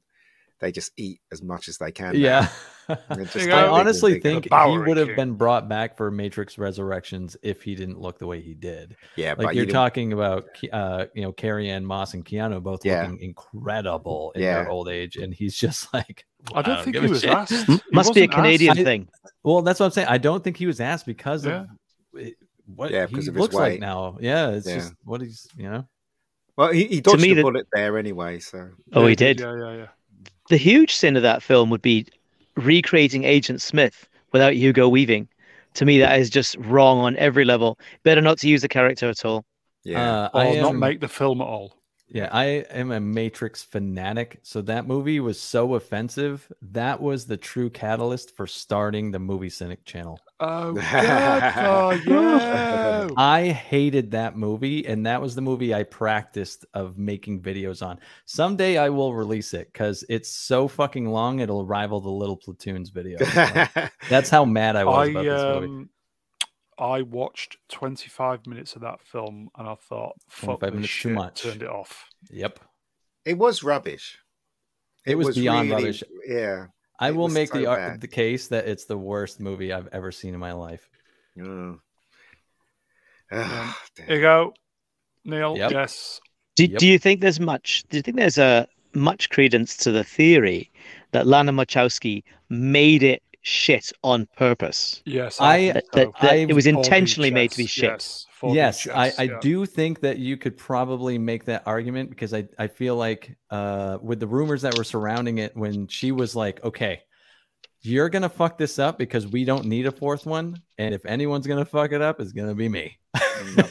And like, I guess, but please just don't make the movie. Iceman asks the question, you actually watched Resurrection? Yeah, 25 minutes. And I thought, fuck this shit. I watched the whole thing. So did I. I thought it was awful. Watched the whole thing. I thought it was awful. And also, I didn't even watch it in the cinema. Somebody sent it to me. I watched it at home because it was for free on HBO Max. Didn't your love for the previous Matrix films just think off? No, I thought it was dead after the third one. I thought the second one was acceptable. I do too. The third one was absolutely awful. I'm such a freak. 5 minutes. I can watch more than 5. We know you're a freak. No, but I'm such a freak for these movies in particular that I'm last year too, after Resurrections was trash, I downloaded copies of 2 and 3 and edited it together into one movie and like completely rearranged the entire movie myself and made a 3-hour perfect sequel. There is a perfect movie in there somewhere if you combine both movies and remove a ton of parts. And so like when I watch those, I just watch the first movie as a whole and my edit of the sequels. It's better. Cynic, have you read Grant Morrison's The Invisibles? I have not. I never really got into anything by Grant Morrison. Not any offense to him. Fair play. Because I asked that because there's a theory as well that a lot of the Matrix is lifted from The Invisibles. And it's particularly there's one chapter called Bloody Hell in America. And if you read it and the themes of it and the ideas behind it, that reality is not real, it's a holographic projection. And anyway, it's a simulation. But if you read it, you'll see that the Wachowskis drew a lot of source material from it. They're big comic book fans.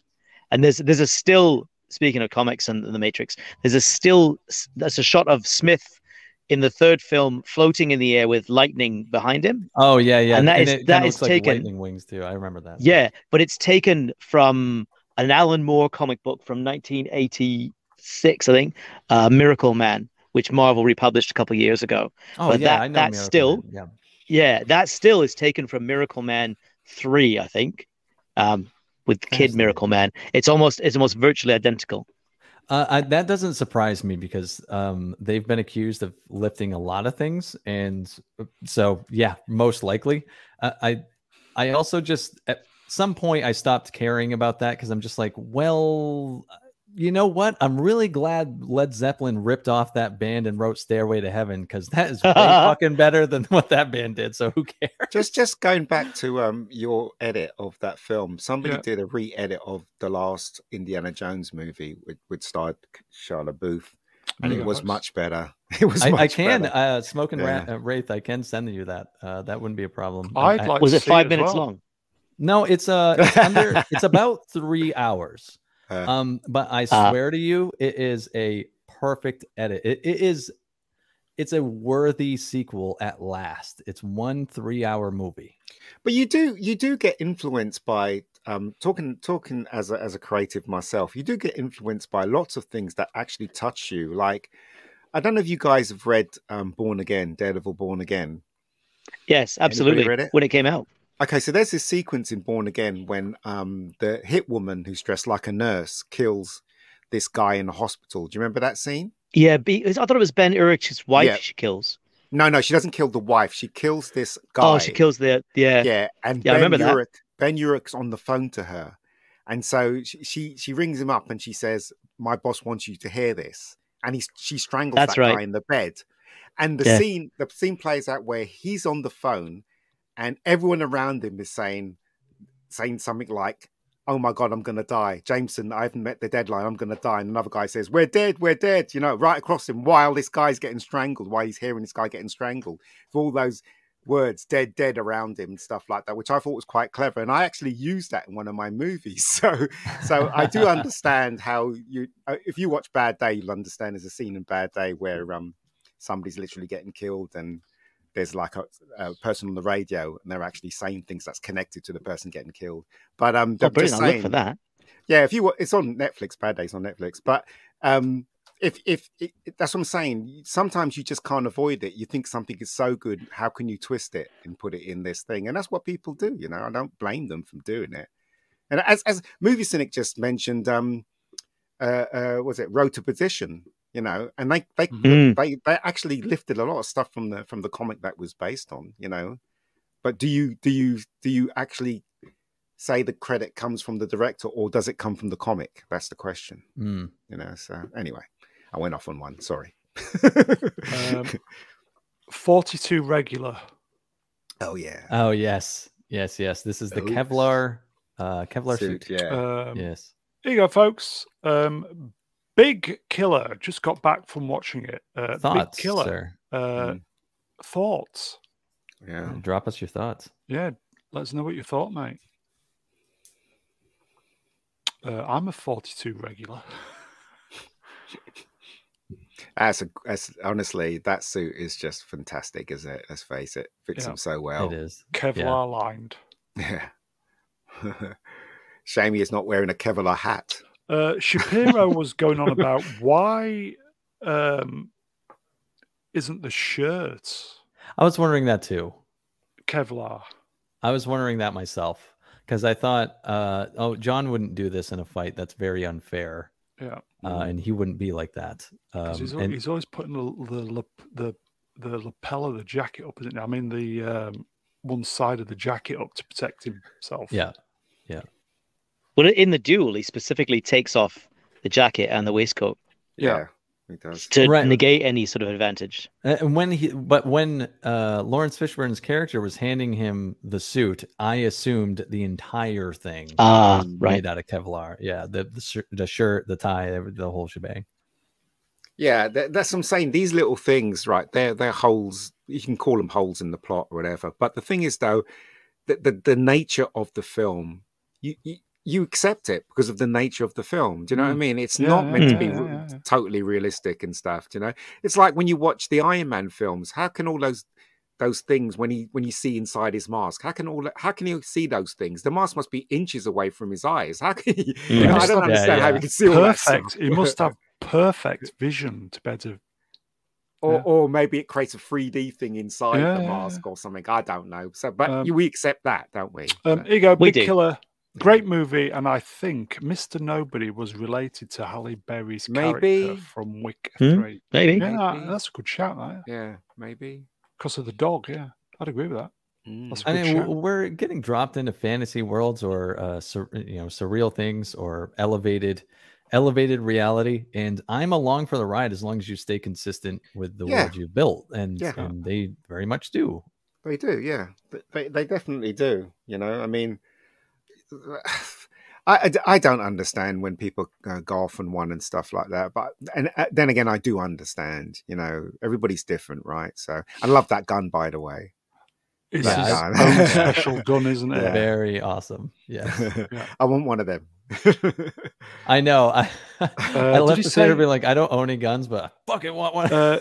Reduced muzzle flash as well, practically invisible. But it's rubbish though, because there was muzzle flashes when he was shooting everybody. Yeah. He was literally killing everybody. Yeah, it's got to look cool, man. He's under the in the subways under Paris, and he's got to get to the Sacré-Cœur. Yeah, Sacré-Cœur for dawn. Sacred Heart. 603. Yeah. Couldn't he not gone in a tank? Well, Shapiro said, why didn't he go closer? Why didn't he go later?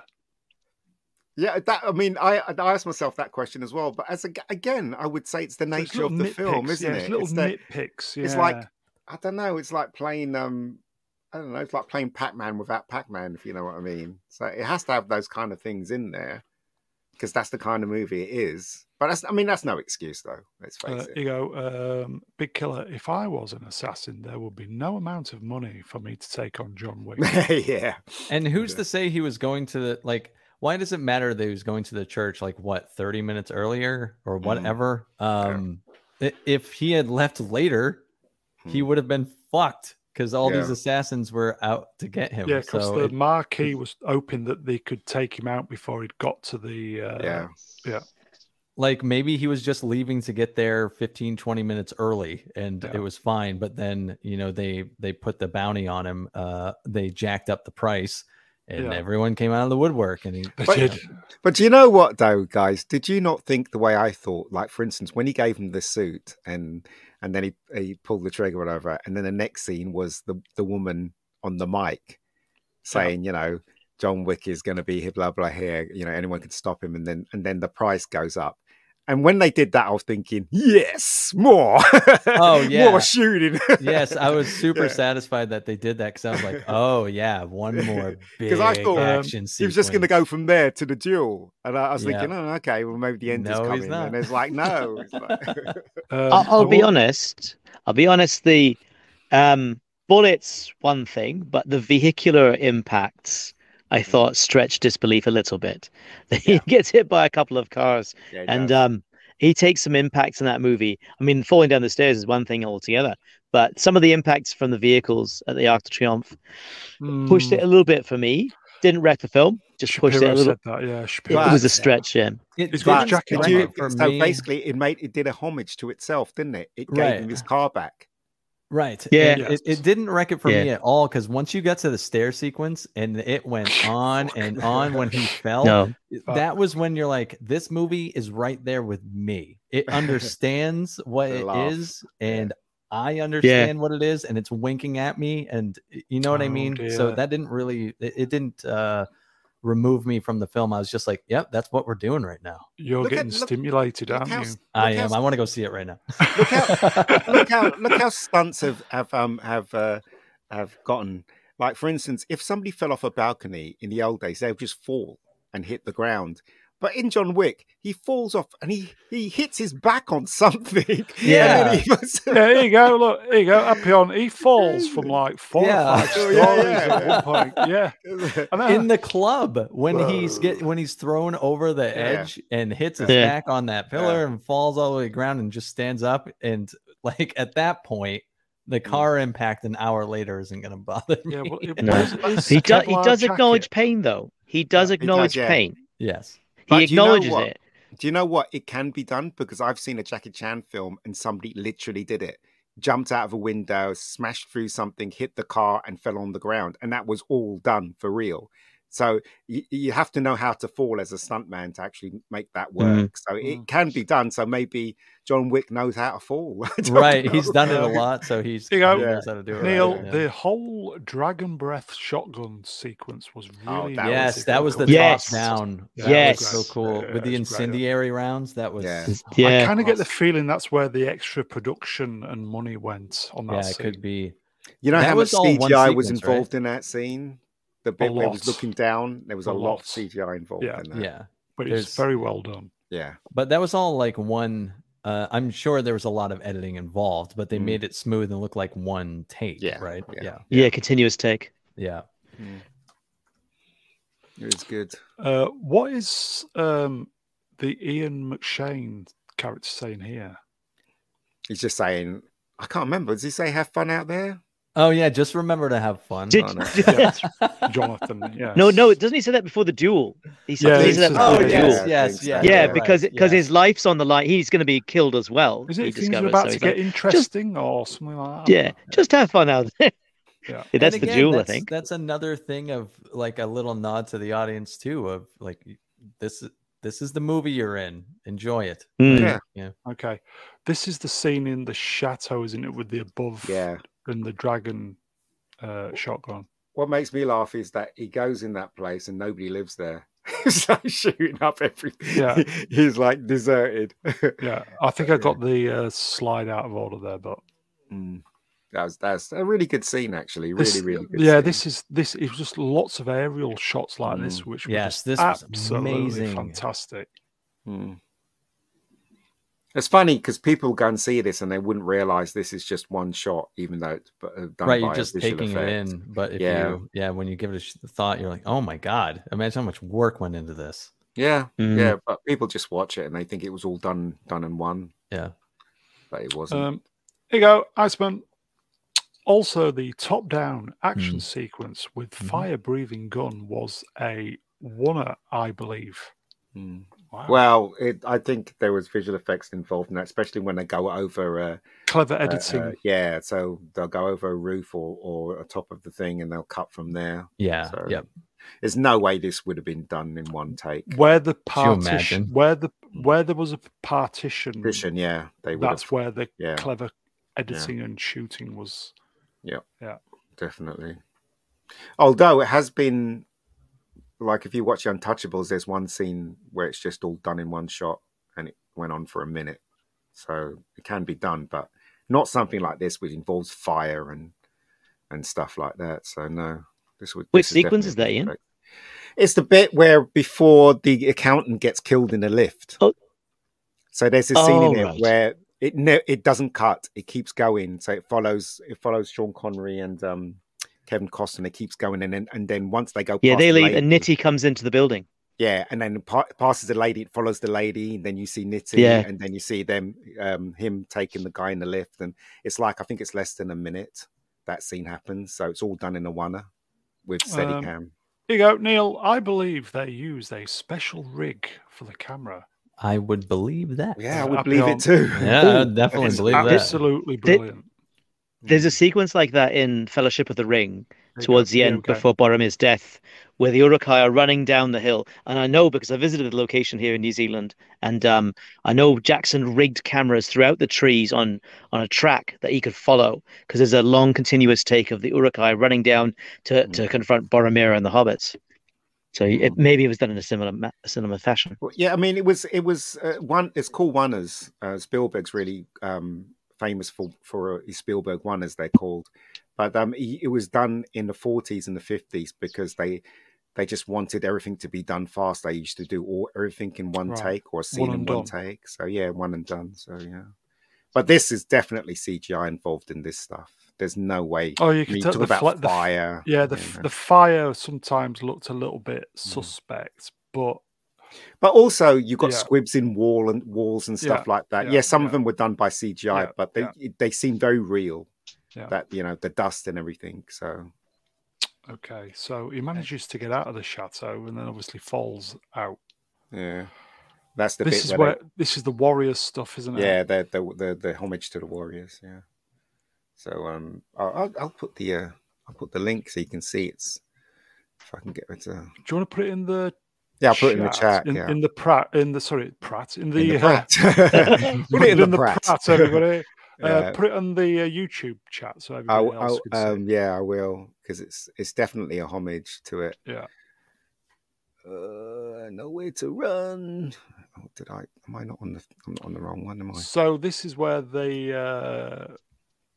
basically saying there is a bounty. It's so much. Everyone go for it.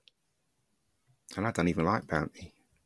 Yeah, literally, the entire Paris starts moving to get him. Link there, and I'll try and put it in the chat as well.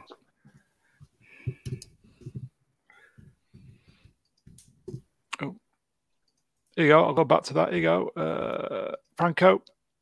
Nice 12-track TIAC, reel to reel. Yeah, they did the same thing in the Warriors as well. There you go. Yep, come out to play. Ian, who is Rebecca Gold, there's a link there. That's the Warriors sequence, folks, when you can have a look after this. And I played the same song. but the girl didn't have a ring on her nose. Yeah. I love this scene though. Because it goes to the Arc de Triomphe, isn't it? Yeah, he gets hit by the car, and as he's on top of the bonnet, he starts shooting the guy driving the car. It was like, what the hell? But again, I would say, I don't know how they did this scene, because this scene was all CGI. Do you remember the scene in the last movie where he had the sword fight with the horses and the bikes? That was all done CGI, all of it. Do you know what I mean? Holy even the background. Yeah, that was all green screen. Yeah. He wasn't even on the bike. The horse and the bridge. The bridge was CGI as well. They weren't even on that bridge. Wow. So yeah, you can look it up. It's on YouTube. Well, it's nice to know that people can use CGI as a tool instead of the actual, spectacle. That's impressive. You go, Appion, absolutely insane shootout. Yeah. This is where I was in my theater. I was like, there are no cops in John Wick world. No. Well, there was one. There was one in the first one. The first movie, and they were like on the side. You back to work, John? Yeah, back to work, John. Yeah, working again? I'll leave you be then. Yeah, Well, this is really funny, because in the last Mission Impossible film, they had a place there on there, so they must have been mirroring each other. It's really weird. Well, it's a great location. I mean, and the Arc de Triomphe is that crazy. Yeah. The traffic is that mad. So this must have been a real night shoot, middle of the night shoot. I don't know if it was. There's a lot of CGI involved in this scene, and it just does my head in. I can't figure out how they did it. But perhaps it's a balance of both. But there's no way they shot all of this there. Absolutely no way. You'd kill for Rebecca Gold to be this good, wouldn't you? Well, I'd kill for the budget. Budget, yeah, definitely. I'm telling you, it's so difficult. Trying to get a girl to throw a punch is just a nightmare. It really is. Complete and utter nightmare. So that's funny. Yeah. And I think this is where the head henchman gets done over by the dog. No, he doesn't. On the no, not yet. Yeah, he gets the stairs where he Yep. This is where he throws the dog into a windshield, and the dog's just like, bitch. Yeah.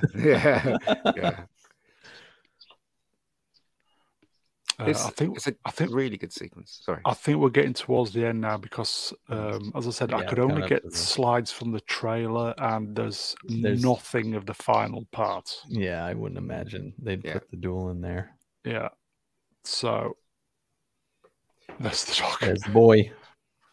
Yeah. Now, if Platoon comes back and says he saw this in Indonesia, I'm going to have to question it. I'm sorry, I'm going to have to question his review on it, because if you don't watch the film in the way it's supposed to be seen, then how can you make a judgment call on it?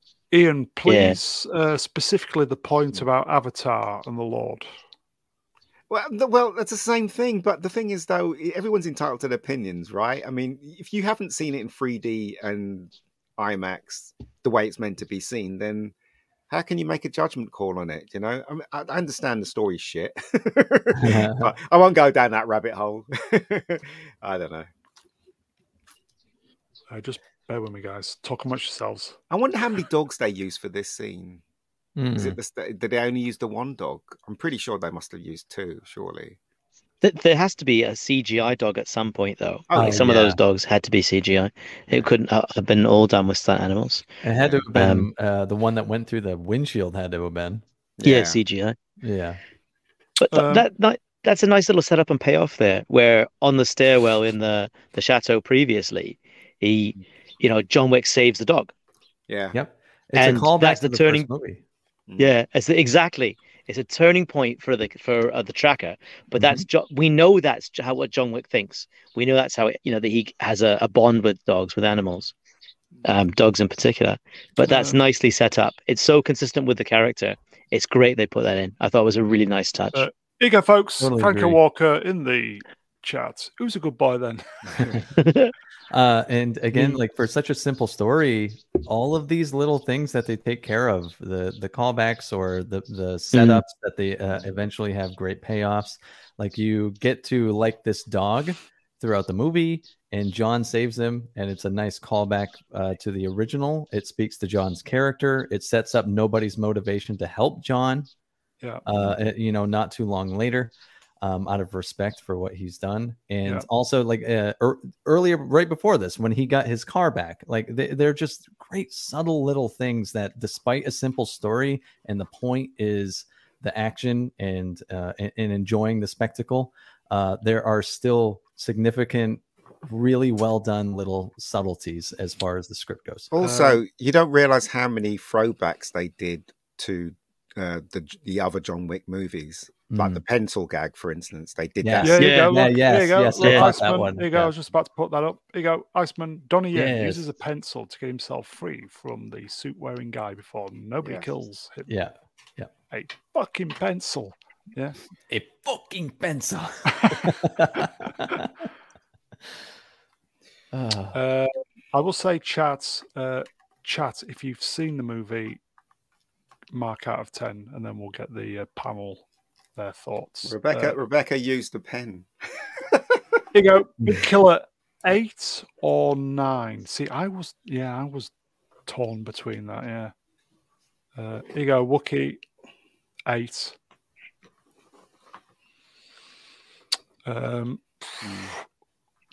Okay. I will say. Oh, here we go. Iceman 8. 8. As I said, guys, 22 watching. If you've seen it, throw a quick mark out of 10, and then we'll flash it on the screen before we go. Here you go, Neil. I'd have to see it again. I'm 8.5 or 9. Oh. Yeah, happy on 9. It's definitely a strong 8 all day long. Yeah, I think it kind of depends how much you're into it for the 9. Do you know? I think that's it, guys. Yeah, I was entertained. Do you want to discuss the ending? And no, because there was a couple of peeps in the chat who have not seen it. So I think we'll leave that. I don't think we need to be honest, but. There you go, folks. Please consider donating to the channel. Links in the description, pin message, all that stuff. If you've made it to the end and you're not subscribed, I kind of get the feeling that you all are. Please subscribe. That's the main thing. I will say, chats, obviously, super short notice. Always great to see the old faces and some new faces. We are truly nothing without you guys. Great to see you. To see you, great. Nice to see you. See you, nice. I think that's it, folks. I will thank the guests. Romeo, Tango, Where November, art thou? Zulu. Cheers, Richard. Very welcome, Brown. Anytime. Wise Elder of the channel, folks. Mega Geek, Ian David Diaz. Thank you, sir. No worries. And old Blue Boy himself, I think he was stimulating himself a bit too much at a few points, but old Blue Boy himself, Movie Cynic. Cheers, Matthew. Cheers, guys. Are we all going to go watch it now again? I'm watching it Monday. Definitely. My tickets are booked. Yeah, I'm definitely going back to see it. Yeah, I'd love 100%. To go watch it tomorrow, but I won't have time because I've got to do put the Sunday show together. So I think that is it, folks. We are back tomorrow doing the Sunday stuff. Stuff has been happening in pop culture land. Probably going to bring this up again, are we not? Yeah, we'll do a little mini kind. I'm going to try to get my review out before the stream. Yeah, it's going to be hard because I'm trying to do a 20-minute video that I'm only halfway through writing. I gotta do all the video too, but I'm try not to be as perfectionist on it. Just get it banged out. No. I think that is it, folks. As I said, we're back tomorrow. We're going to be doing the musing stuff. I think the Lord and Blue Boy and Ian are going to be back for tomorrow. Yeah. I think that is it. Don't forget, if you're in the UK, the clocks go forward, don't they? Oh, do they? So we're on British bollocks summertime. So you're going to lose. No.